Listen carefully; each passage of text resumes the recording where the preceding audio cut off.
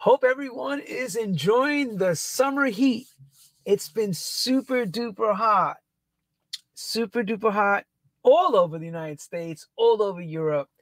I even heard some interesting news today before we start this True House Stories show that in Ibiza, for my people that are overseas that are tuning in, that the government has now on the daytime parties have clamped down.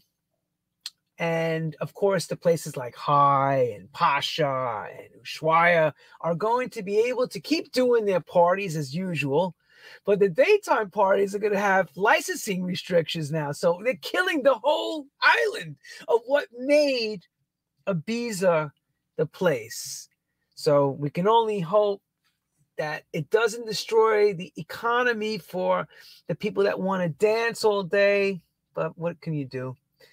Things are changing constantly, and we always seem to have to work a new direction. It's like we're always fighting our way back, and looking for new options. And then here comes the government with some new rules and regulations.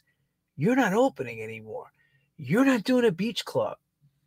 Some people, that beach club is a big thing, especially in an island like Ibiza. So that's why I wanted to go from the Balearics of the Spanish Islands, and then we're going to go to Puerto Rico, to a simulcast live in Puerto Rico. In the Dorado area, we got this guy. Let's put it like this. Welcome to True House Stories. I'm Lenny Fontana, coming out of Nueva York, in the hottest place on earth, which will soon end, but we are now in the illustrious month of August, so summer is almost wrapping up. But while it's still hot, we wanted to bring some more heat and some more people. And I always like to touch base with people that I feel very important. First of all, it took me time to find this gentleman. I worked with him in the 90s in the New Orleans area, and he's a really great guy.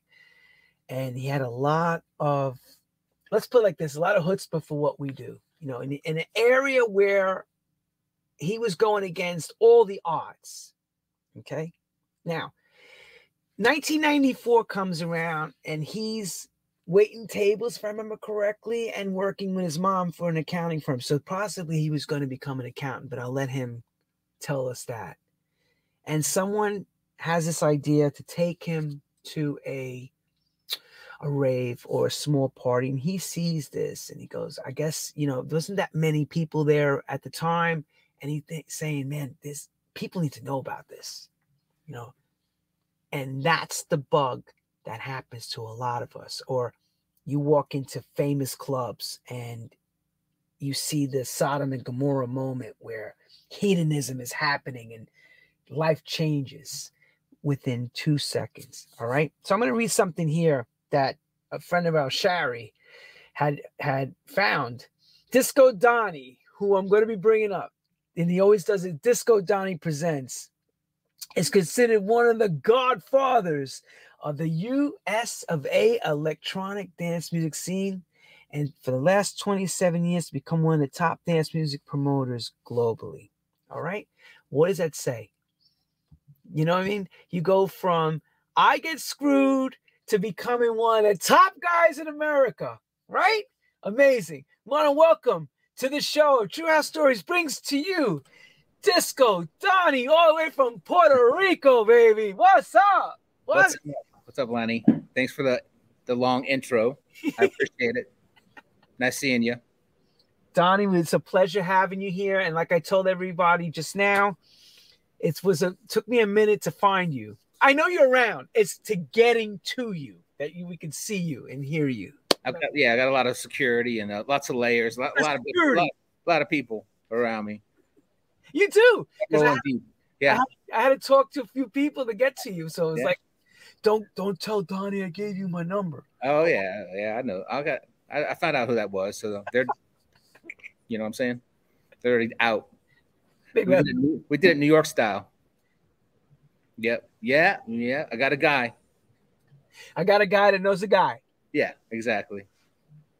Well, welcome to the show, Diane. Thank you again.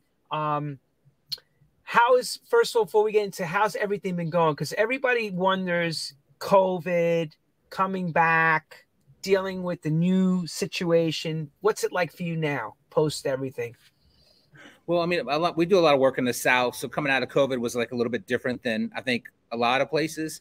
So, once we kind of made it through and everything started opening up, I mean, business was definitely, it was definitely booming. And then, we had a couple of starts and stops. Stuff started peaking. I don't know. It's been an adjustment, right? Because people's habits changed. We, as a scene, like basically we always had people leaving as they aged out or they found other interests. And the problem was during COVID, we didn't have that flow of new people finding out about shows and coming in. So we kind of we're missing like a generation right now. And you can really tell like in the ages of the people that go to the show. So people left the scene, but nobody new was coming in. So we spent like the 18 months coming out of COVID trying to rebuild that. And, it's been rough on the financial side with everything being more expensive and not being able to keep up with inflation. You plan these events a year in advance and everything costs 30% more by the time you produce a show. It's kind of hard to bake that into a price when you're just trying to get people to come out to the show. So it definitely it's been some rough times, but we have a lot of good things going on, and I feel like I'm really positive about the future. I mean, that's the only way a promoter can be. You always got to think about next year is going to be my year. So you're projecting already for 24. I'm projecting. So no, but the stuff we have, we're definitely, it's definitely looking good. So I feel better about where we are. It took a while to come out of the COVID fog. After that first big start, it just basically took a while to just get us in a position where we can control the cost and basically make shows happen. But are you finding it difficult with the owners to get them to feel comfortable with spending money and stuff, or is it just getting it over the line, period, the whole thing? What, like on the club show stuff? Yeah. I mean, on the club show stuff, I mean, that's still doing decent. And yeah, I mean, these guys want to fill their venue. So, I mean, they're fine with spending the money. A lot of times it's my money. But sometimes it's not. But, on the festival side, that's become the real challenging goal. And that's where you have the most risk and, the most, that's the scariest part. Like in a 1,000-person club, you're not gonna lose your house. No, you're not. And people don't understand that the kind of money you're into when you're they have no idea. They have no idea when you're talking. Stick your hand through. Oh, no, through the slot right there. No, the slot right there. Be careful, because there may be an alligator to cut. No, stick your hand through the slot. Yeah, there you go. Now do the door. The door? Yeah. No, do the handle. La puerta. El puerto. Okay. La puerta. Sorry. This is live TV. I had to get a beer. El televisione, el mundo, el Puerto Ricano. Good. Welcome back. So he's drinking cerveza en la playa. Medalla. Which one? Medalla. Oh, he's drinking Medalla beer. Today's broadcast to you all is brought to you by Medalla beer, everyone. And Ozempic. Yeah. We got sponsors. So yes. So again, as I was saying, most people don't really know when you mention your money and how much these type of festivals, the production cost before you even turn the key on, before you even turn on, how much you're into already, Yeah, I mean, and I think my first show probably cost, who knows, probably like $500. Back in the day. Yeah, that was production, DJs, door. That's everything. I worked the door. I carried the speakers in. I might have DJ'd as well. But to go to fast forward 30 years later, and you're doing a show that costs $20 million. It's not really something that I originally had signed up for, right? Like losing $500 would have been painful in the 90s, but it wouldn't be the end. So yeah, it's definitely the whole game has changed.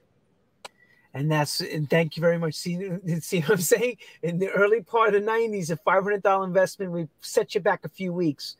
Now you're talking about a $20 million investment can destroy your whole situation. Yeah. This goes wrong. Okay. This makes it hard to sleep at night, How big of a staff do you have now comparing to what you had when I met you back in the 90s? I used to kind of, when in the 90s, I mean, I had people that worked with me, but I didn't really have I guess I had a team, but I didn't really have any employees.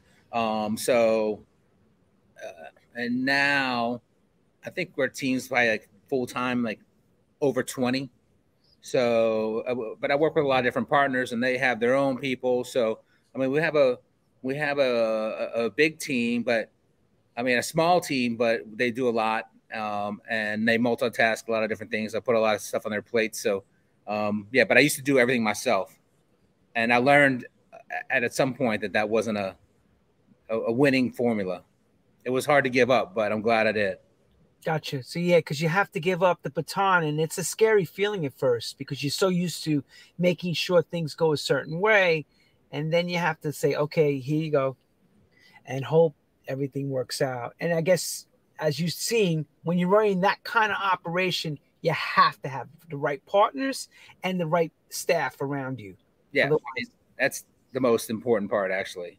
So It was just it's just hard when you when you used to do everything yourself, and then once I finally gave up the bookings, that was like the biggest like weight off my shoulders because before when I first started there was like 1, 2, 3 big agents, and then basically they all started hiring. Now all of a sudden that big agent had 10 people working in their office.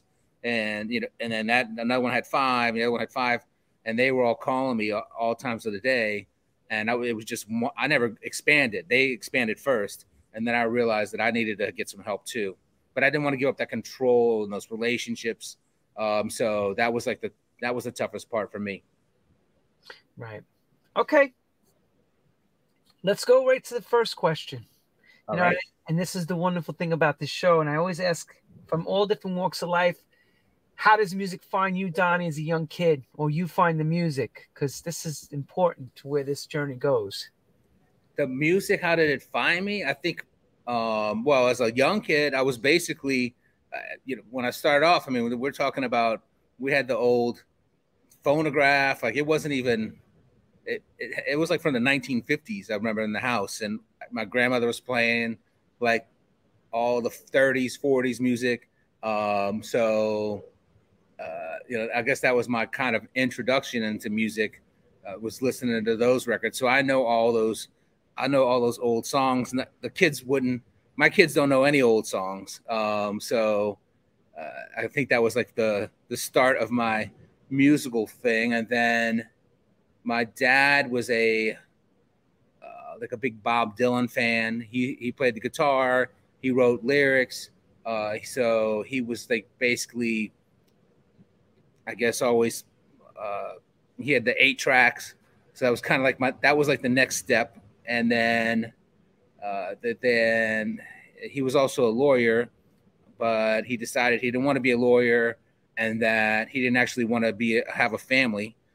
So he disappeared for, I don't know, maybe like, I didn't see him for like a year or 18 months. And when he turned back up, he was a disco DJ at a club, and his name was Disco Jim. So I would go. That's when I started spending time with him again. I would go over there, and they had all kinds of. They actually had. This was kind of right when MTV was going on, so he wasn't really playing disco music anymore.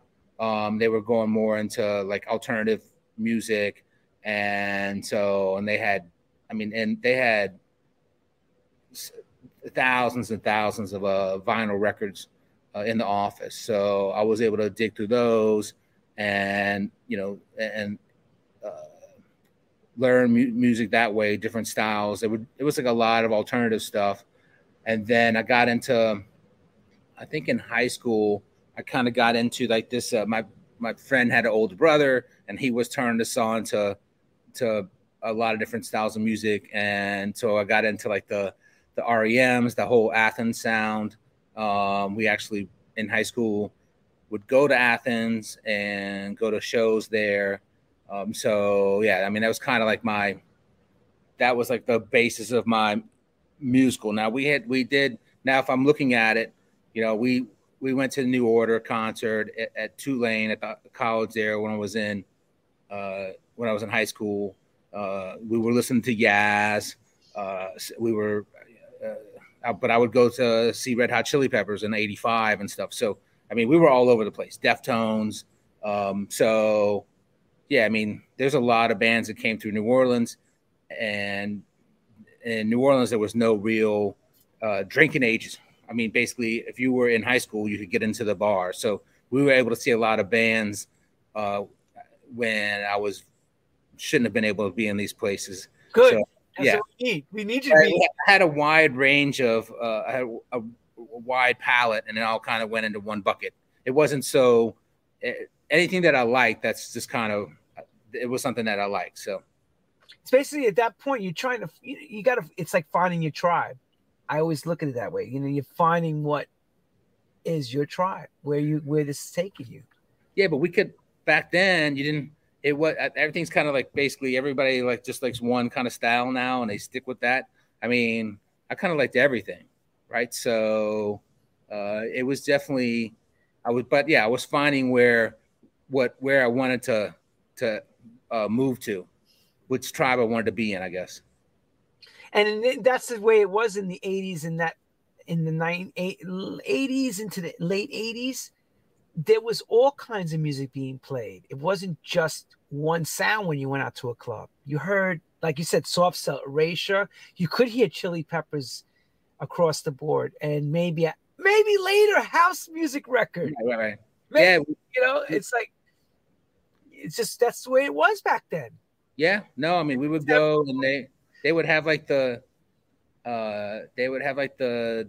service industry night, and they would kind of start out with like hip hop, Craig Mack or something, and then eventually, they would work their way into the dance music. So, but everybody was jamming the whole time, so it was building up.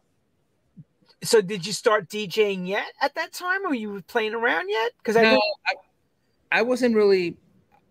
I was like a bedroom DJ per se. So, and I kind of found out real fast that it basically it costs a lot of time and money. Like my roommate bought turntables, and just imagine like there wasn't a lot of people at the time that had turntables, and so we just had a carousel of local guys coming over all night, playing all night, like nonstop. It was crazy, and spending money. It's expensive.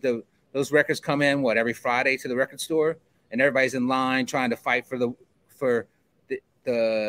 new records, and they're spending all their money, and they're gonna get some real dogs in there. It's like buying every video game or something like that. I mean, just couldn't do it. So I just realized real quick that, and look, and at the time, I will say this, that when I first started being a promoter, the promoter would make $500, and the DJ, I would pay the DJ like $100.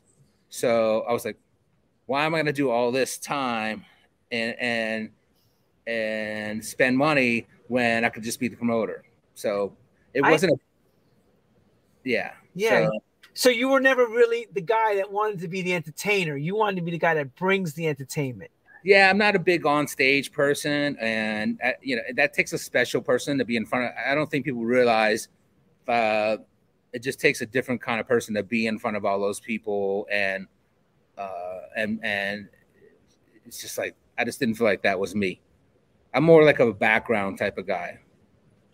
Well, that's why everybody has their position when they're doing these type of things. Everybody has their place. Like you said, I'm not going to be this. For example, I'm not a singer.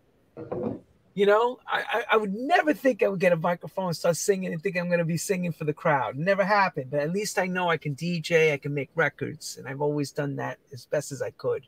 Yeah, it's worth. No, I mean, I can't sing. I have zero talent actually. So yeah, I had to just find my lane. No, that's not true. That's not true, because you have a talent to see something that can work, and that's a talent itself. So before we get to that part, so your dad was Disco Jim? Yep. Is that why you made yourself Disco Donnie? I didn't make myself Disco Donnie. This is like, yeah, you can't. I don't think you can give yourself your own nickname. I guess you can, but back in the old rave days, everybody had like some kind of fake name because the DEA was onto you or whatever, right? So everybody had like some kind of secret name. I can't remember what the reasoning was, but I just know a lot of people with silly names. But I caught on right away that I was going to like once I just saw it, and I started going to thrift stores every day, and this is when you could score. I mean, you could get great stuff for like 25 cents, right? And like you were like, and this was stuff like the bell bottoms and everything like that. So, and then I had shirts of my dad's that said disco on them. So originally people were calling me Disco, and then when I first did my first party, I named the company Disco Productions, and then somebody else put the Donnie in there somewhere later, and it kind of stuck. Donnie, but the funny part about it is you're using a name at the time in America where it was a name that was yucky because disco had died. You remember that? I know you remember that. Yeah, but I thought it was kind of. I remember disco sucks and disco's dead. Shit, but, yeah. Hell yeah. Yeah, I mean, I remember people telling me not to. Like the first person I worked with, they were like, "You can't use that name," and I'm like, "I'm using that name." So, and it all comes full circle, right? So, I was a fan of. I mean, I guess disco music and dance music is connected. So, I mean, that was like the original. So, I thought it went well, but it was hard at first for people to put the two together. Sure. All right. Take us to that first night out. Come on now. First night. Who calls you to tell you, yo, you want to go to this spot or whatever? What? So I was waiting tables and on the weekends, and then basically I was out of school, and people just said, "You want to go to a party?" And I'm like, "Sure." What kind? They're like, "Oh, it's a rave." I'm like, "Okay, perfect." I think I went to something like some kind of. I had gone to something similar while I was in college, but it was more like there was like some S&M stuff going on. So it's like, okay, well, this is not my.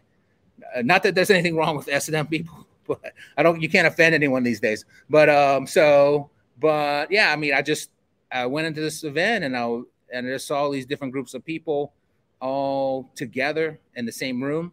And at the same time, I was engaged to be married, and I was kind of wondering, like, what am I going to do for the rest of my life? Like, is this it? I'm going to work at my mom's accounting firm and take that over. And so I was questioning, I was just questioning my place in the world, I guess, per se. Like, what is this going to be at my everything, every day type of thing? And just when I walked in that door and just saw what was going on, and there wasn't a lot of people there, but it was just like, it was magical to me. And, I was just basically like, I was just blown away thinking, why didn't I know about this? And I think to me, it was kind of, although they were considering themselves like an underground scene, I almost thought it was criminal that people they didn't do a better job of pushing this out, because I knew a large percentage of people that probably would enjoy it and would be, welcomed into that scene. And that's kind of what, when I walked in, I saw that and I was like, okay, I'm going to help these guys out. So that's kind of was this, it was just that was the start of it. I was just doing it as a hobby. So what were you going to school for? Did you finish school yet? Yeah, I was out of school and I was working at my mom's accounting firm, and I was supposed to take it over when she retired. She still hasn't retired, so I probably would be still sitting there, like being the secretary or something. But so yeah, I was supposed to take that over. Is she your accountant, or you have a separate? No, I'm an accountant. No, I'm saying, is she your accountant for your business? No, that didn't go well. Yeah, she helps me out. She worries a lot. Let's put it that way. So, but yeah, I switched over. But so, yeah, I mean, basically, I just thought I was missing something in my life, and then, and I found it. So, and I wasn't trying to be a promoter. I wasn't trying to make money on it. I just was like, oh, this is something that, I can enjoy and that makes me feel comfortable and that I don't want to be involved with. So I just started promoting, picking up flyers from the door, not telling anybody. And people started noticing that I was out there, pushing the scene, and more people started coming. And then people started trying to hire me. And then I didn't want money. I just wanted more people to come. I just wanted to do what somebody had done for me. And of course, people were like, I'm going to give you money. I'm going to give you money. And they immediately, like, this is your indoctrination into the scene. They immediately don't pay you or they screw you over. So now you're like, oh, now I see what this is about. So that's when I started asking for, if somebody wanted me to help them, I started asking for half the door.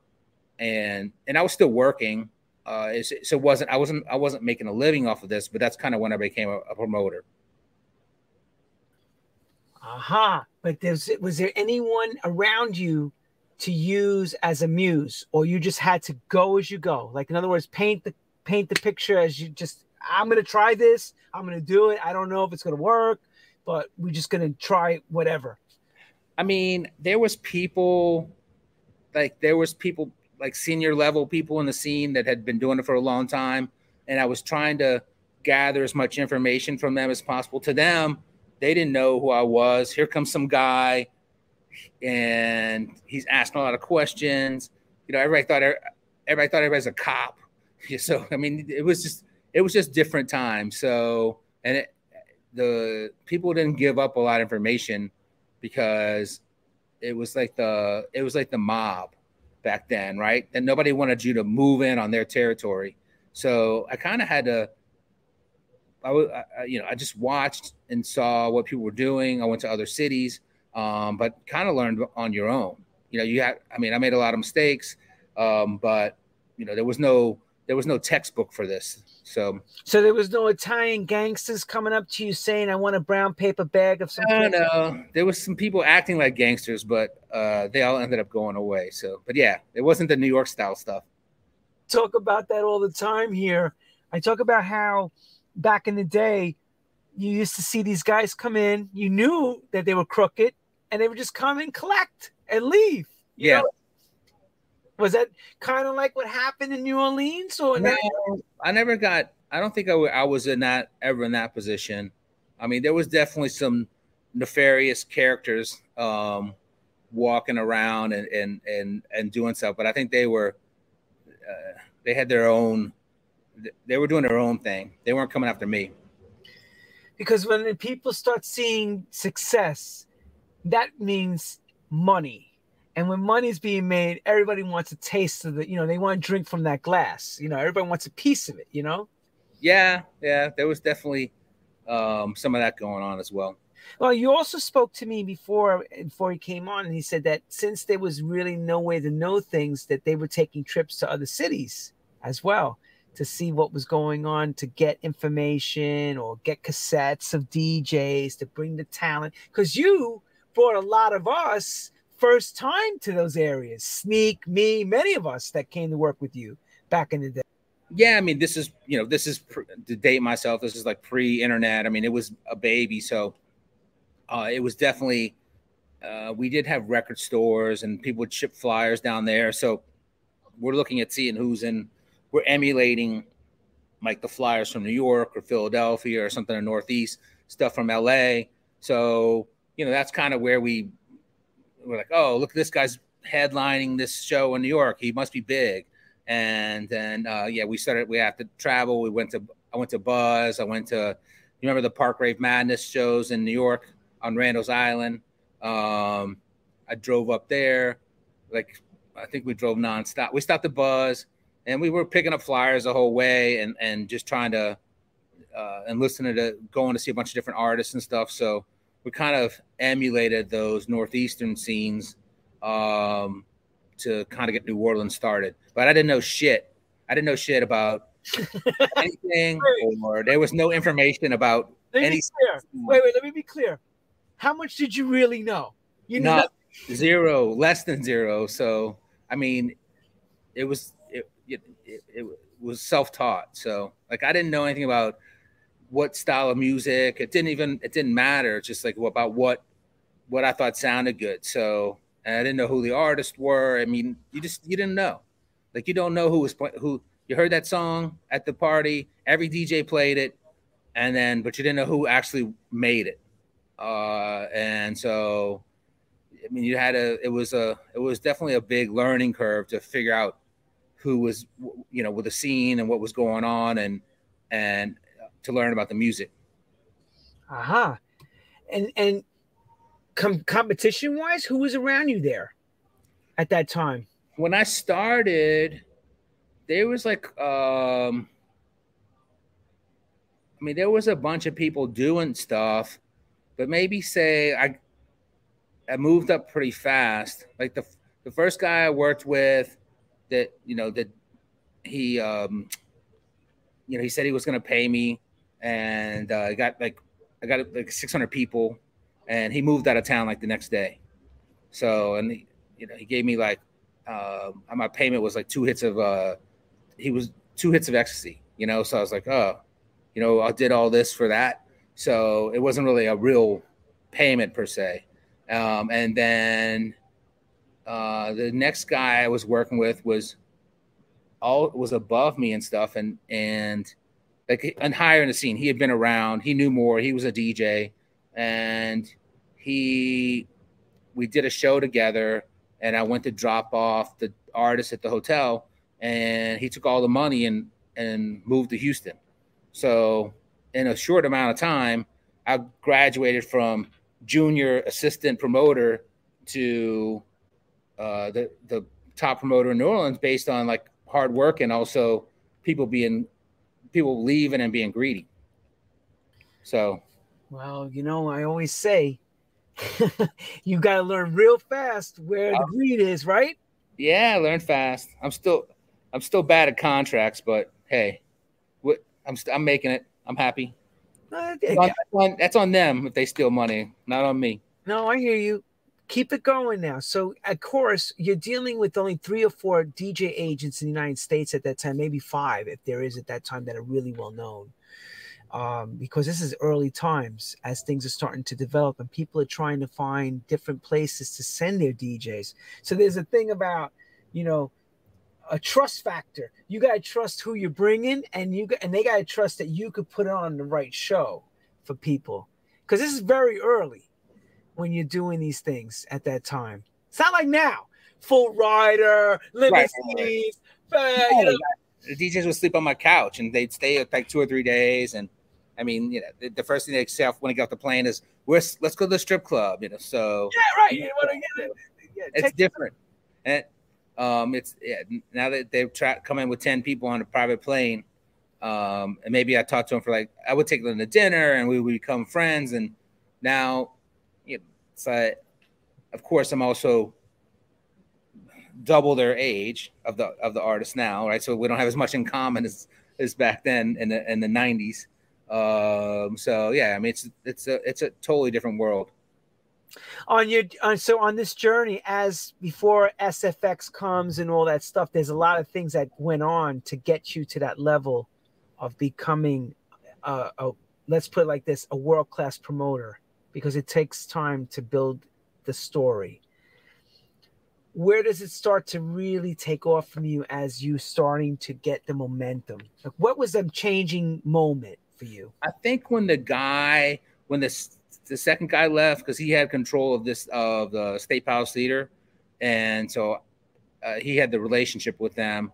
So when he left town, I was able to, me and one of my other partners, were able to secure an exclusive deal at that venue, and that is what kind of jump started the whole New Orleans scene, because we were able to do. I could book artists 8 months in advance because I had a legal venue right on the edge of the French Quarter. They could go to 8 a.m. And so that's where we got into this place where people knew that the show was going to go off, and that's when people really started traveling. So that was kind of like in that 96 time frame. And then we basically could do 18 shows a year there and do 5,000-6,000 people. And so that's when the whole thing just turned into this big, giant like machine. And that's the thing. Now you have an establishment. You're doing X amount of shows. It's working. How do you keep it fresh at that time? Well, I mean, luckily I lived in New Orleans, so you could go. There's fresh things happening every night somewhere there. So I would take that, and I was going out every night promoting, and I would go to wherever people were. But anything that I saw that I thought could be interesting to someone, or something that they hadn't seen before, something that somebody from bumfuck Mississippi or wherever, like that, something that they would never get to see, I was able to say, I think I had a blank canvas. So I'd bring all the DJs in, and then, which would be the hook, and then I would show them this alternative stuff that I thought was interesting and that they would never get to see in their town, because I lived in New Orleans. I was able to expose them to that.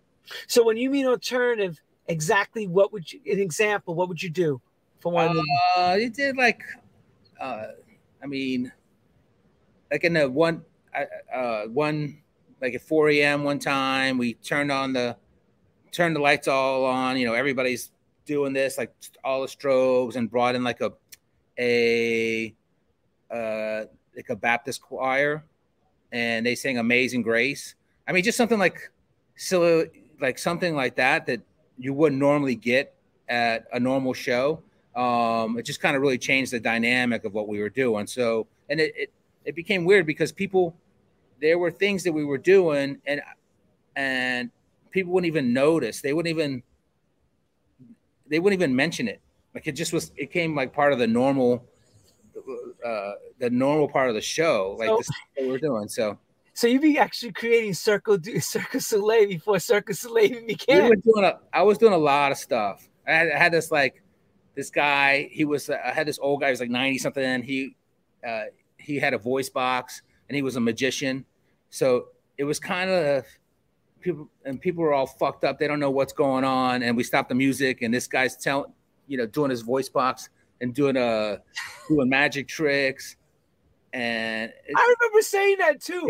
It's a little bit of a goof on him, but it's also like, this is something you guys should see. This guy's out here putting it out here. You're not going to get to see this in your hometown. Take it in. You'll never see this again. That's right. Take it in. I'm trying to think. We had like puppet shows. I mean, it was endless. The biggest part for me was like trying to discover new things to do at shows. And a lot of times the stuff we did, we made fun of ourselves, which was like my favorite part. I'd write weird stuff on the flyers, and so I was always kind of making fun of the scene just to keep it. People take it real serious, and it's more about having fun and that's kind of what I was trying to show people. They didn't always get the joke, but I did. Gotcha. From there, would you say you're responsible for the gosh damn glow stick problem that we had? And because I remember going to work at your rave and watching these, I'm going to say younger dancers with the damn pacifiers in my going. Yeah, I don't say I think that was a multi-pronged attack from people from all different scenes. We definitely had a lot of that. It wasn't like my favorite. It wasn't something I enjoyed, especially the pacifier shit. I mean, the glow sticks. I get it, right? I had glowing stuff, and I don't know about the doing light shows for people. I mean, I never really was into that, but yeah, I mean, that was a societal problem at the time, and it was, to me, I understand why people were doing it, but it wasn't a great look. Okay, so then that allows me to now go to the next segment, which is, this is very important, where you challenged our First Amendment United States. And I remember seeing Michelle Levy saying to me, "You're not going to believe this. You know, do you remember Donnie you worked for? Yeah, he got arrested." And that was it. Yeah. So let's talk about what happened at that time, and what year exactly was that? That was in August of 2000, and yeah, people have to remember that's 23 years ago. So I mean, we're living in a different world. So if you talk about what people's perception of drugs those days versus drugs these days, I mean, it's a big move, right? So yeah, I mean, the DA came in and they raided the venue, and it was they had a theory that I was the one selling, and me and the venue were selling drugs. We were loading them in before the show and selling them from backstage. And so they raided this show before the show, and they got one joint off a bartender. So we actually weren't selling drugs, which was their main thought, that people were coming to these shows. All these people traveling from all these miles away to buy drugs, but you know, they didn't know they didn't understand like the DJ culture, that people were coming for the artist. And that's something where I have to say, you know, it's such a different time now to what it was then. Everything was so archaic back then, and they just didn't understand what this was all about. They didn't understand that there was never any fights at these type of venues. It was peace, love, and let's say rock and roll, but it was actually peace, love, and electronic music, you know. And of course, the drug culture was a big part of the game. Now, mind you, I know you weren't pushing that stuff. You were a viable promoter that really cared. I can't say you pushed it, but you know, maybe you helped facilitate that you had the place to have these people enjoy that, you know, with it. It comes with the territory. It's like a balance. Better the drugs, better the music. Better the music, better the drugs. You know, that's how it worked back then. I wasn't judging anyone, so you can't judge. That wasn't my job. Was to put the show together and bring in the talent, and yeah, I mean, people are gonna do what they're gonna do, right? Yeah, you can't stop that. Right. Yeah. Yeah, you can't stop. Yeah. That's not for you to stop. Well, you gotta try. You gotta try to stop, but they're not. They're gonna do it anyway. Mr. Policeman says to you, but you're supposed to be the one that controls it, because you can't stop it. You have to be able to enforce some sort of governing power there to keep it under control. Right.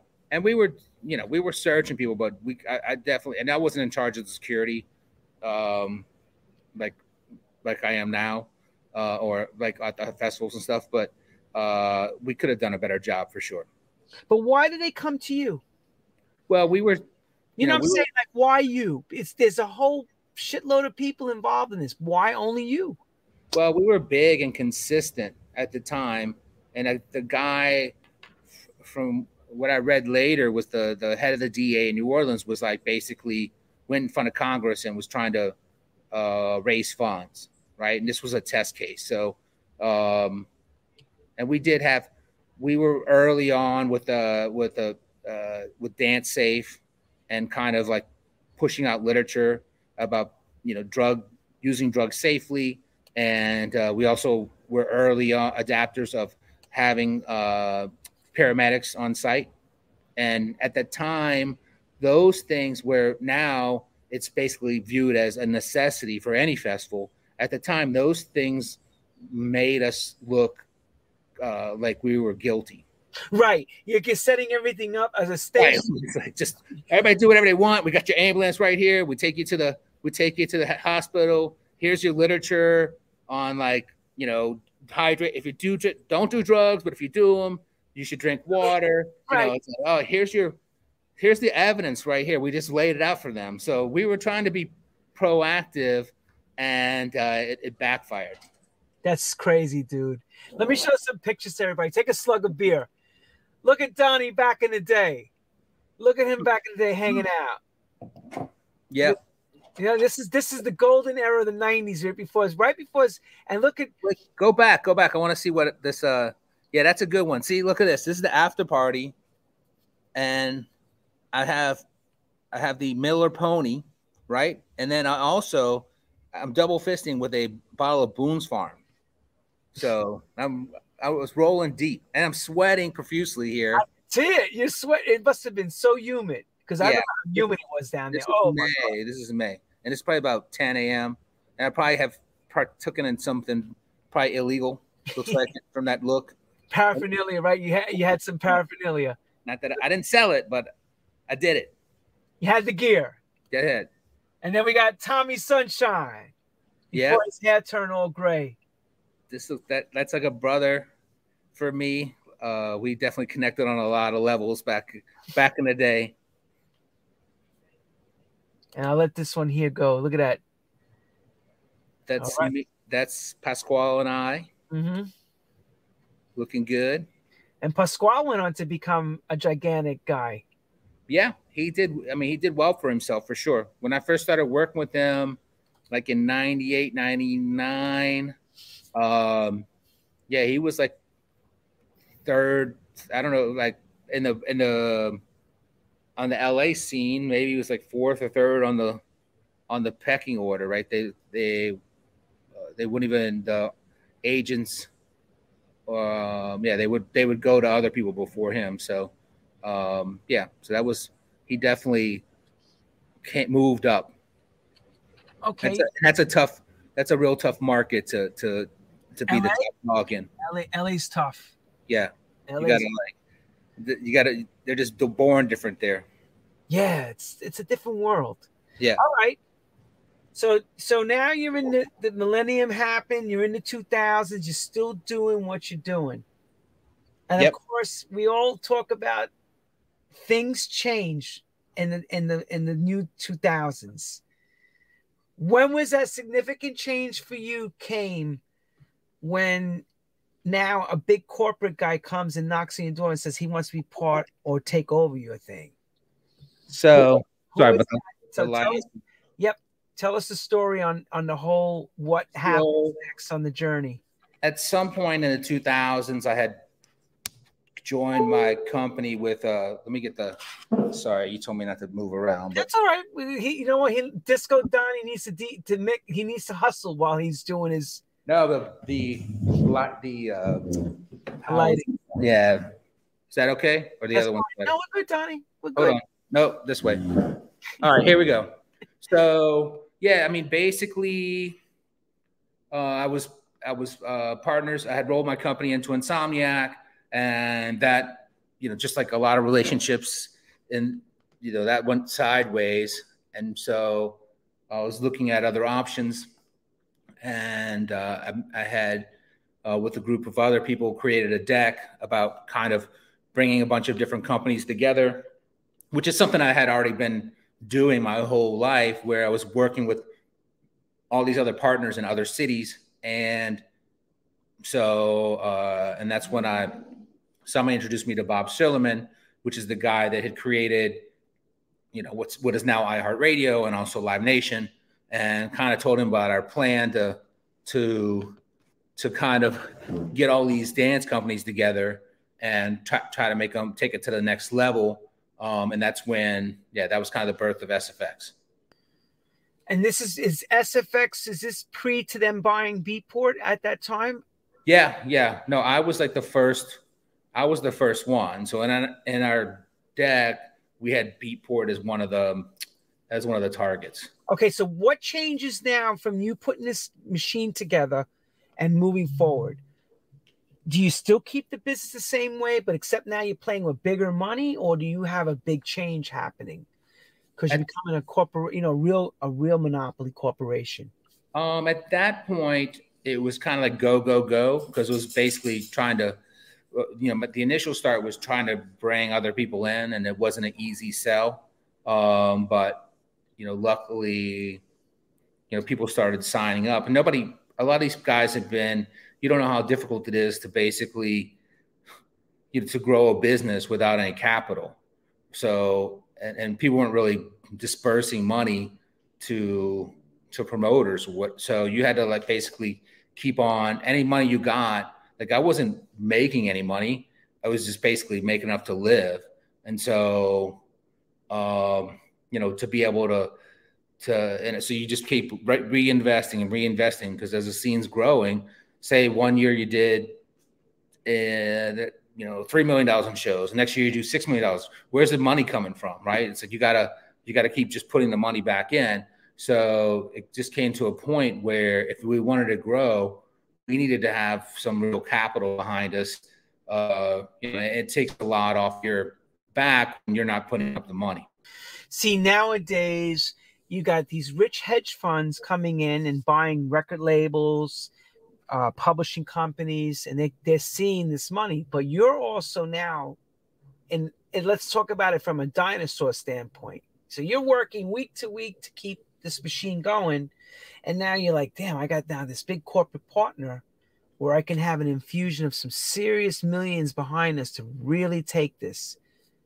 How do you get him to see this, or the whole group, and go, we can make this work? What was the definitive moment that, hey, we got this blueprint. This is how it operates. Are you in? I think the main thing was everybody was in the same position as me. My wife is saying, hey, you gotta, what about the kids going to college and all this other stuff? You got to put money away. And, I'm basically, I'm working on this. I'm building this out. So I think the main thing that was that, nobody really ever there's the inferiority complex of being a rave promoter, where we were at one point the lowest. Nobody wanted us, right? They tried to put us in jail. We were considered not cool, and now here we are. Somebody wants us. They want to give us money. They want to give us security, and they would invest in the future with us. I mean, that was the selling point. And if we do this all together, we can make it into something really big and really special. I mean, that's the original plan, but obviously things don't always go according to plan. That's the next question. Let me show everybody this picture. Look at Donnie at the boardroom. Oh yeah, breaking it down to the SFX crew. So I'll explain this one because. Go ahead, Donnie. So this was very interesting because now you're working with the top leaders from the top companies like ID&T in from Netherlands, the guys from Tomorrowland, Tomorrowworld, the guys from Australia, Stereosonic, the guys from Brazil. I mean, so you have all these groups of people in the room, and I just remember this was a big setup because the ID&T guys came in on the Friday and did this beautiful video presentation. They had work, probably somebody had put hundreds of hours into it, right? And these guys are on point. They have all these great ideas. They're talking about islands and hotels and all this shit that I'm thinking about what if I can survive till the next weekend. And so Bob Sillerman, then after making us all watch this video that was, basically to inspire us, told us all to go home that night and come up with our own project, our own thought. Of course, we all went out to Pasha, just got ripped up all night. Somehow I woke up early enough to make it to Walgreens, and that was my presentation. So I don't know if it was endearing or not, but it was kind of a goof on that we had been set up on this. I was going to have my own moon. So, of course, that's what makes you you. But, again, you're coming from a street mode and you sold this idea to them. So now you're working with the top promoters from Europe. You're working with top promoters from Australia. Or should I say I'm not going to say promoters. Let's say companies, because they're not just promoters. These are outfits, that are coming in. Where is this beginning start? Because I remember around 05, 06, things took a big change with the EDM sound coming into America. And David Guetta had a big part with his sound beginning. Would you say that was the moment where you really saw this thing take off? We saw that. I think when I did a couple of dates on the first tour and they blew out. But I just didn't feel, I felt like we were still had a long way to go. I don't think it was until we moved EDC from San Bernardino into the Coliseum, and EDC had been doing about 10,000 people or 12,000 people since like 2001. So for maybe I can't remember what year it went into the Coliseum. So, but when we moved down to downtown LA and got 30,000 people, that was like the first really big where I was like, okay, this could be a thing. Right. Because all of a sudden now, you have 10 to 30,000 people is a big jump. Right. But there's some other things happening too around you at the same time. So you're doing your thing. And then in Vegas, the Hakkasan guy comes and gets turned away and decides that he's so angry that he got turned away. He wants to make a club to blow everybody away and bring in the best superstar DJs and create a whole thing in the mid-2000s around that same time. Right. I mean, I think this is like 2007, 8, 9 time frame. Yeah. And I was actually I had done shows in Vegas, and it just was like, there was not a real scene at the time. And I don't think people really believed that it could happen there. And actually I had been asked to come in on one of the clubs at the Wynn, and I think we turned it down because it was like, oh yeah, well that's, that's not going to work. And of course, look how right we were. Now it's like the epicenter here. Kind of just blew up everything. You were right. It does work now, right? You're like, right. But look at the money they spent. They spent a fortune to bring everybody out there. It changed the game. I mean, and I don't necessarily, they got to do what they have to do, right? And so they're trying to get people, but it changed the game as far as like for the ripple effect on what the artists can make in Vegas. I think it affects other markets, right? Because like basically, like the old touring model was an artist would come up and they would go and they would hit Nashville and Columbus and St. Louis, and this is like weekdays. And now if they can make so much money on just playing 2 days a week or with their Vegas residency, they don't have to take dates. So it doesn't, they don't tour as much, and the smaller markets suffer and their scenes suffer because they don't really have any talent. Now people can travel to Vegas and see the people, but it's not the same anymore. So it definitely had it's good to get the eyeballs on those people and make it be big, but there's definitely a bad part to it as well. Okay. So now we're going into the ends of the 2000s and you're still going and going. The love affair with SFX, how is that going? throughout the time, and iHeart and all that. Well, no, the iHeart had been already parceled off and sold in Live Nation, so this was like a totally new company. So basically, I was kind of thought that I would have a lot more involvement in the management of the new company, and as they kept on, because that was kind of what I was promised, and so, but as it kept growing, the people that the guys that were in charge, were taking more and more control and wanted to do it their way. So I kind of took a backseat to that. I was trying to learn by working with all the other promoters. I was still pushing it. They would if they screwed something up, they would call me and basically trot me out, and I would go to they'd say, Donnie, we need you to go to Amsterdam and talk good about us. So anytime there was an issue, they called me to be the cleanup man. But they were kind of making their own decisions on the way that running the business the way they wanted to. And yeah, a lot of mistakes were made. And it wasn't as easy to kind of bring together.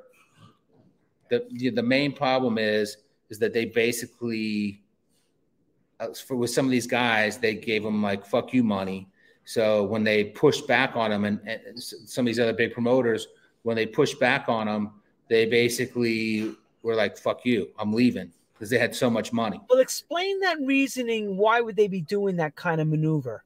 What was going on at that time? Why did they pay people so much money? Yeah, why were they doing the FU jobs to everybody? Because why cut your hand to, what I'm saying? Why cut it off? Well, what happened was, like, nobody was really interested in dance music. People were talking about doing different deals and stuff, but there was no real money behind it. Once the new SFX came in and started offering people money, then that Live Nation got involved, AEG got involved, because they didn't want to have a new competitor in the market. So that's when everything started getting into hyper mode. So the offers went up. People were asking for more money. So SFX needed to build out, new SFX had needed to build out their company so they could take it public and show growth. And basically, they wrote big checks to people that probably they should have done, earnouts or something, make these people stay on. If you give somebody all their money up front and then they can leave after 1 year, and we lost like a lot of good people. Like, it was a big brain drain. Like, in the first 3 or 4 years, I mean, that's a big problem for a company that spent that much money to acquire these brands. Do you think the public offering, when they put it up on, as a stock and everything, Wall Street, was a good move, or was that the death of it, the beginning of the death? I don't know if it was a good move. I think that was always their play, because that's what they had done with Live Nation or with Clear Channel. So I think that was what they knew. I just think once people looked when you go public, then you're exposing yourself to people looking under the hood. So once that people started looking under the hood, people started like saying, hey, this company's, it's not making any money. And it kind of, the problem is like they got in at when everything was going up.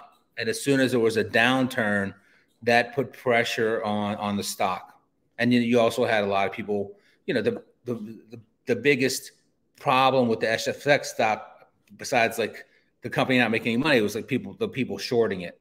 I mean, they were like, people were betting against the company to fail. So people wanted to. Right. So that's where you make your money. That's where these other people make their money. They want this company to fail. They want it to fail. So they kill it. Talking shit online or writing articles and stuff. So yeah, I mean, they weren't wrong, but yeah, it doesn't help. So at that time, if I remember correctly, Beatport goes up for sale, and they sell out. I think it was either 30 million or 50 million. I don't remember. The number in my head is like 50. Something like that. It could have been a combination of stock and cash. I mean, you can't trust those numbers they put out there. Sometimes they're one person's saying a higher number for their ego, and it could be a lower number, right? Next staying a lower number so they don't have to pay more to somebody else. I mean, it was definitely interesting. I learned a lot.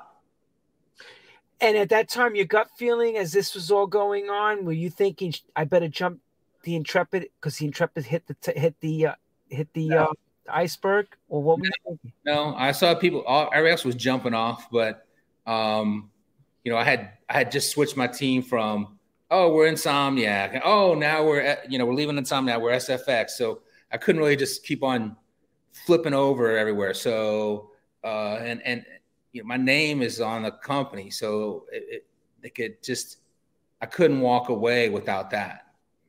So it just didn't make any sense. So I was there for the long haul, and it wasn't easy for sure. Those conversations weren't easy, and having to be a part of them, but I mean, I really never thought of leaving. Never thought of leaving. When did it end? Well, no, they. What was the procedure that led? I'll give me like the real big synopsis of it. It was a go, spend, grow. Stock goes up, stock goes down. We gotta stop spending, cut. Stop, red light, stop. Right. So it was very confusing in that range, but we understood. And then, we're in trouble. And then, we're bankrupt. And that's when everything we hit the reset button. And it was hard.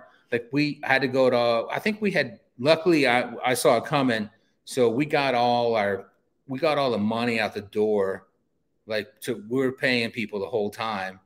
We were trying to send an invoice, so people could get paid. And then anybody that that DDP owed money to, I said, listen, if they don't pay you, I'm going to pay you. Right. So try to get it from them. But if they don't pay you, I owe you the money. I hired you. This isn't your problem. And so that kind of made it easy for us to, when we came out of bankruptcy, to basically, we just kept continuing business the same way. Did you do a Chapter 11, or was it? I think they did Chapter 11. I can't remember what I mean. It's like a restructuring. It's like right. Yeah, I'm not really sure which one they used, which mobile. So I mean, they did walk away. The problem is they had all this debt and the debt service to the original investors.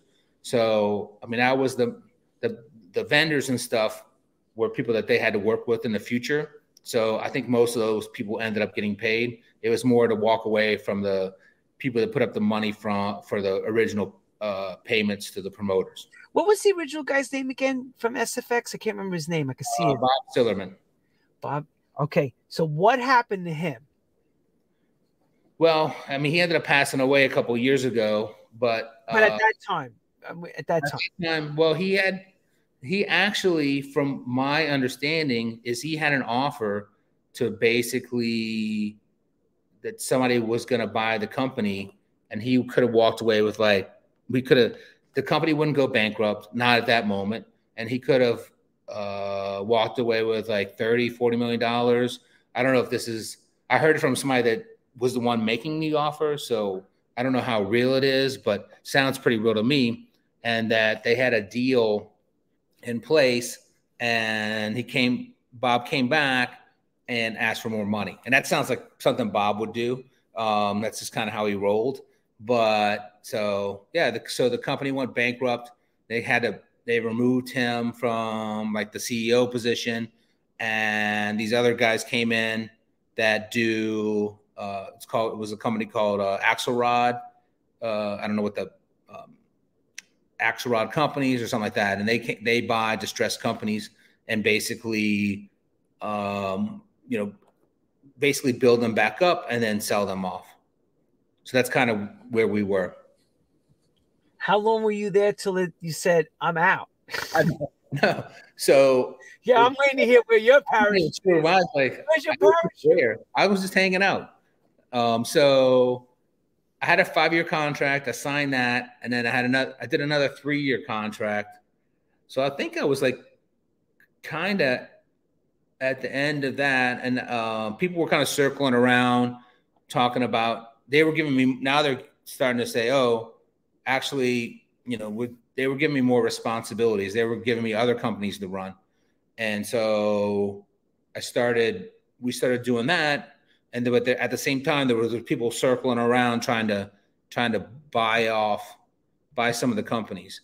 And so I went to Andrew Axelrod, basically the leader, and I said, hey, I just want to have first right of refusal if somebody tries to buy DDP. So he gave that to me. And this was like December of 2019.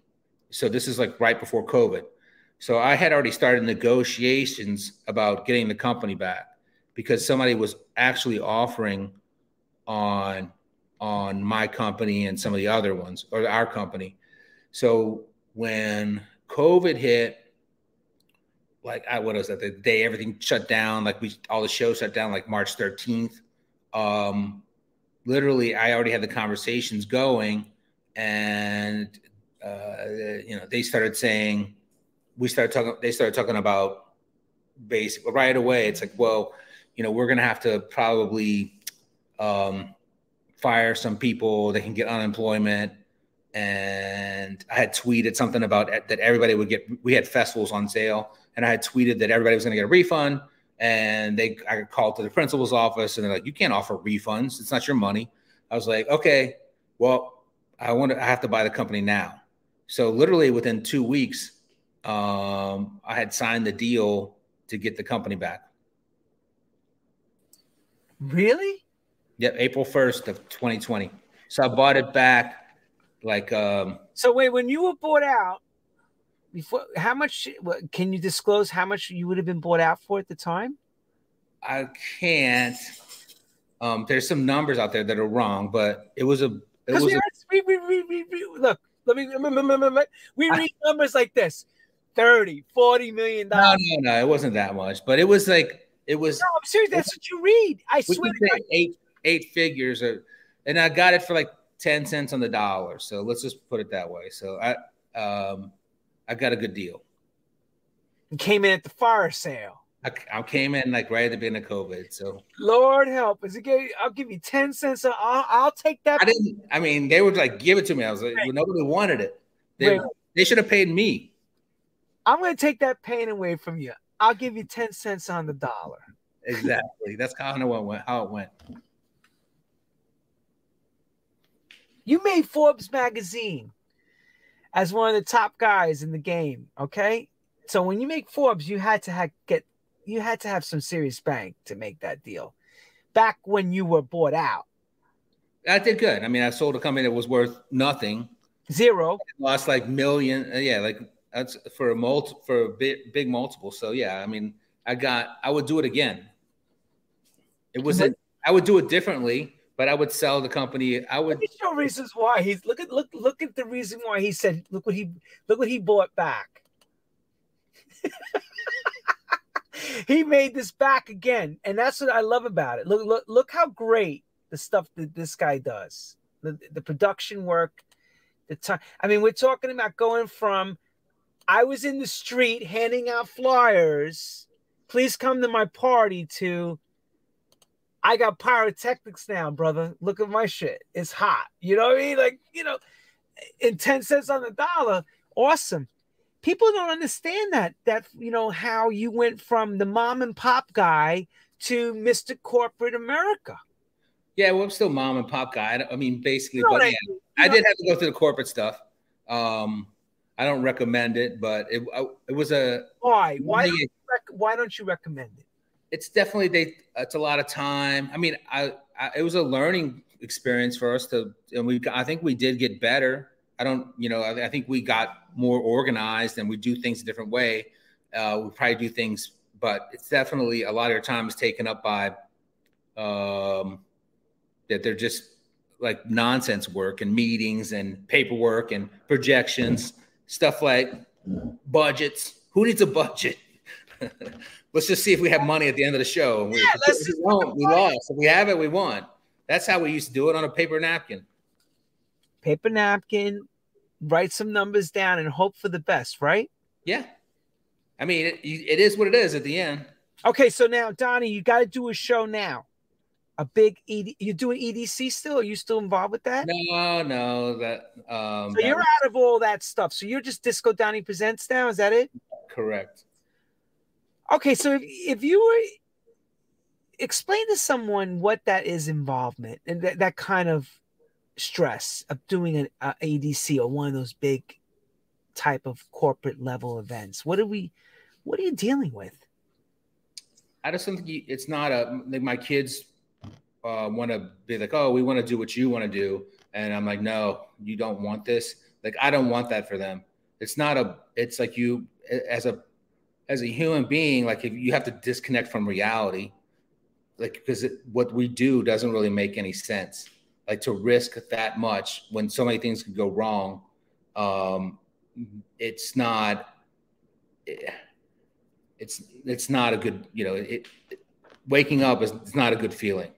So, I mean, doing the show and making all those people happy and getting to the finish line, that's a good feeling. And that's why we do it. But everything in between is, it's not for a normal person. So you have something what we call Abby normal. I don't know what I call it. I call it Medaya. I mean, you just can't like be, if the risk is so high and the reward is so low, or it's then like, then why do this? I don't know. This is what I do. I don't know what else to do. I didn't sign up for this part. I got to make big decisions about tornadoes and coming and and canceling shows, and I didn't sign up for that. I'm supposed to be like the little kid raver promoter, and now I'm in charge of all these. I got 30,000 people that I need to protect them. So it's just it's a whole different ball game. The hell does it make it worth it then? What's the gratification? Money? I mean, making people happy. I mean, I'm bringing all these people together. I got a whole team. We're doing good things, but everything in between, like if you think about it on a level of, does it make sense? No. None of it makes sense, right? It doesn't make any sense. So your kid says to your dad, Papi, I want to be like you. You're like, no. No. I don't want this for them. ¿Por qué? ¿No trabajo? ¿Por qué? No, doctora. Yeah, be lawyer, doctor.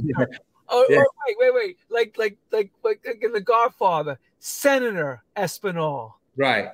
No, I want you to be Governor Espinal. I do not want you to be Dad's crazy promoter kid. Right. Yep. Okay. I've made it clear. Donnie, so what are you projecting now forward? So now we're back in this whole thing. What's the projections forward? Because I know you deal with all you guys. What are you thinking is the next move for you guys? I think we're getting like something we touched on earlier. Everybody's kind of where these festivals were kind of basically jack of all trades, and you had 5 different musical styles. And I think as people have gotten older, we've kind of gotten more and the scene has gotten more mature, like Europe and stuff. So everybody's kind of getting in their lane and what they like to do. So we're kind of concentrating on, although we do have some stuff where we're basically trying to, I guess, we're basically appealing to throwing out a bigger net and appealing to more people. What I see the future is basically for like doing these boutique festivals we're just talking to one person, these artist curated events where we're just going after this one group, and instead of trying to be everything to everybody, and that way we don't have to, we're not losing out, we're not building out these other extra stages that people don't even want to see, or that somebody that will go see somebody on that stage wouldn't pay to go see somebody in this stage. So, I mean, I think that's the future for us, and that's kind of where we're landing and making waves. So what is the music that you're thinking is the next go-to for the United States?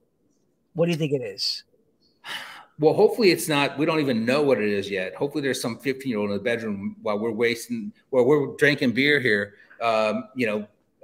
making this music, right? So we're just piddling our thumbs, and this guy's making the next music. So that's what we need, a new sound. Yeah, and that what we're noticing overseas is that the disco and the 90s house music has made its resurgence back in a very big way. And the crowds are older, and I understand that what you're saying as well. Over here, it seems to be a little bit different. Like some of it works in certain pockets, but not everywhere. Right. Yeah, I mean, in the big cities, they're a little more. You can do a little bit more experimenting in the Chicago's, LA's, the New Yorks of the world, right? I mean, now when you get down in the South, I mean, now they're gonna. It takes a little time for everything to filter down there, like filter from Europe, filter to New York, LA, Chicago, now filter down to us. So it's a learning curve. I mean, definitely the the you can definitely feel the momentum on the house side. But people in the United States, they don't commit to anything for very long, so they change their taste very often. So let's see how. Hopefully that can stick. So we keep saying drum and bass is coming back, but that's been a long comeback. Yeah, I'm not sure about that. I can see house music because it's close to EDM, but it's not EDM because it's got the four to the floor feel. And EDM felt like that was going on forever. It felt like. I mean, it's all cycles, right? So everything's gonna cycle back in and back out. So that's just the way the music world works. And that's the thing about music. Do you before I wrap this up, the Dutch, I felt the Dutch manufactured a lot of those superstars. Like they designed it to go a certain way. Blonde hair, blue eyes, it was like the look, everybody kind of looked the same. It was kind of like going from what we used to have where it was an underground thing, it was more like Lamborghini-esque meets, the hot, he's wearing Giorgio Armani. Do you feel like it's ever going to go back to that underground thing, or is it just going to stay more flashy, more Hollywood? Yeah, I mean, I think there are underground things going on and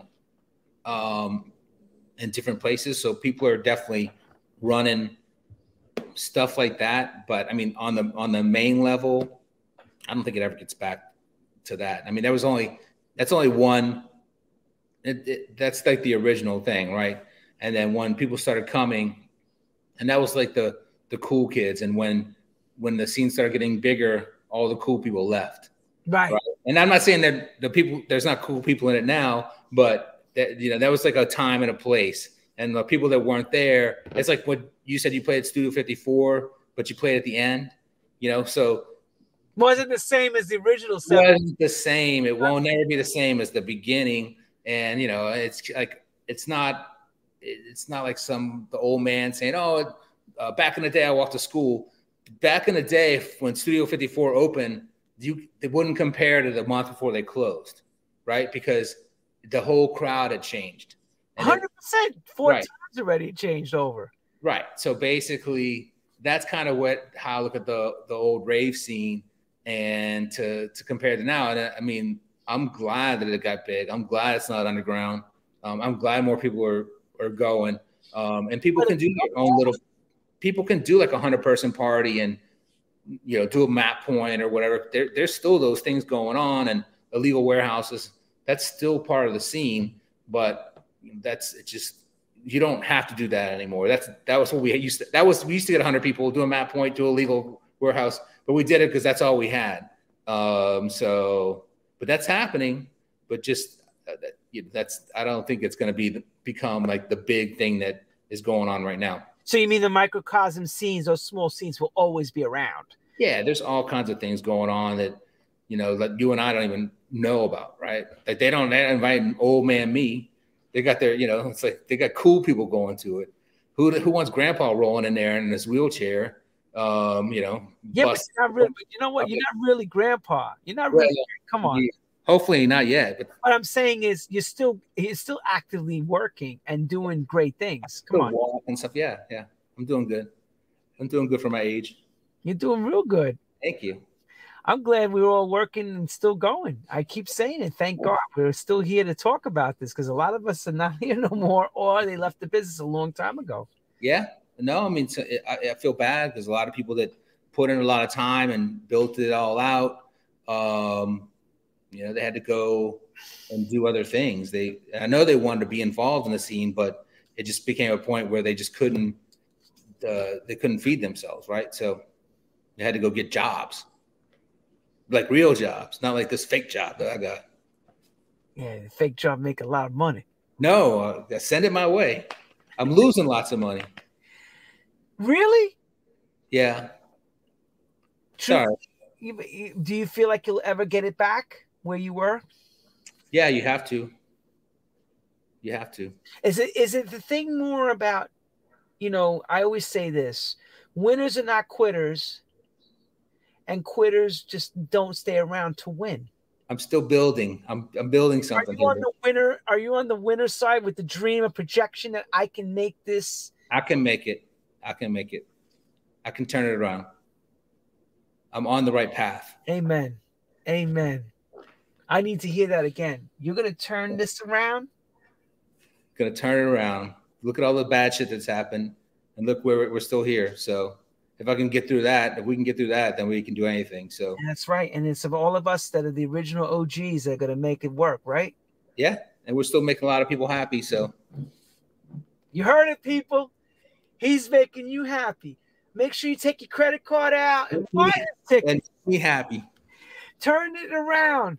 Come to his Disco Donnie Presents in every city in the Midwest. If you go look, Disco Donnie Presents is doing stuff all over the place. It's crazy the amount of shows this guy does, and he never even leaves his house. I'm doing it from the bar. Right. I'm serious. It's like crazy. This guy's got, how many shows you got lined up now? I mean, I saw like 60 shows, something like that. We got to like 1,000 a year before Christmas. I mean, before COVID Christmas. But I think we're down to like 700 now a year. So how many shows that per week? It just depends. Like if it's Halloween, there could be 80 shows in one week, or 80 shows in a month. Or if it's August, the dog days of August, it could be 30 shows a month. So it moves around.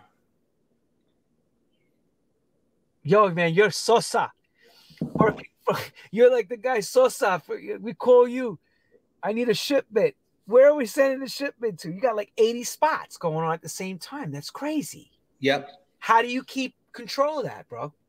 How do you keep your mindset that everything's controlled? It's controlled chaos, basically. So, no, I have a great team, and we have a good system, and we're improving it every day. So, hopefully one day we'll master it. But now I have like good partners, and so definitely been building it. I mean, it started off small, and I've just built it out piece by piece. So it wasn't overnight. Can you thank SFX for any, the corporate side of kind of, even though you said it was mundane parts and all the graphs and bullshit you have to deal with on a day-to-day, but can you thank having that training to do this now? Yeah, I mean, like I said earlier, man, that was board. Yeah, like the contracts and the legal stuff and the insurance, and so we got a lot of relationships that we use right now that came through SFX corporate office, and we could be able to continue to work with those people. So there was definitely a learning process through that, and doing things the right way instead of trying to cut corners, and so getting contracts signed and making sure the insurance is paid and everything else. So definitely trying to do things the right way. It definitely was a help. And those young kids that are watching this show, that are the next up and coming bedroom superstars that can possibly become headliners, how do they get to themselves to be seen by you or your team? Where's that? It's hard. I mean, there's different layers to this, right? So people send me music all the time, but I'm probably not the target audience. So it's almost like I can barely, like, my wife probably already texts me like 10 things to do while I'm on this having this conversation, right? So I came and run my own life. Now I got to listen to new music. But I mean, they just got to keep putting, when somebody comes to me and asks me for advice, I'm like, you just got to keep putting it out there. There's forums now, and there's managers that have people working for them, and they're looking for new music and looking for new artists. So there's an ecosystem that has developed where these people find this artist, they sign them to a contract. Now that might not go anywhere, but now this person becomes your carnival barker or whatever. So this person's saying, oh, he's got a manager. The manager's selling it to the agent's selling it to me, right? Like, this guy's going to be big. You got to listen to this. So it goes through these different layers. So what I always say is just keep putting yourself out there. It might not be perfect, but if you really want to do it and you have the drive, and don't take no for an answer. Just keep throwing yourself out there. It's painful to get rejected. Nobody likes that, but you just got to keep pushing and pushing and pushing. And if you really love it, and it takes a little bit of luck, and if you have the talent, somebody will eventually come along and reward you. Everybody needs to start, and you started a lot of people's careers, Disco Donnie. Send me a check. Come on, Donnie, take a bow. Come on, you did it. You did it, Donnie. You took something from a one-man show with the accordion, right? With the accordion, made it into a massive business for people to say and actually to copy. So you got to take some credit for some good and bad. I'll take some credit, but a lot of people helped me, and I worked really hard, but I had a lot of help, and a lot of people came before me. I had a lot of luck. So, I mean, just put it in that pot and cook up that gumbo, and here we are. And on that note, you heard that, people. Make your own gumbo. Don't take no for an answer. Always listen to yes.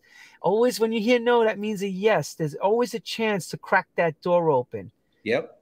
Donnie, Disco Donnie, with his company, Disco Donnie Presents. We wish you all the luck. Hopefully, you'll see me working on one of Donnie's 80,000.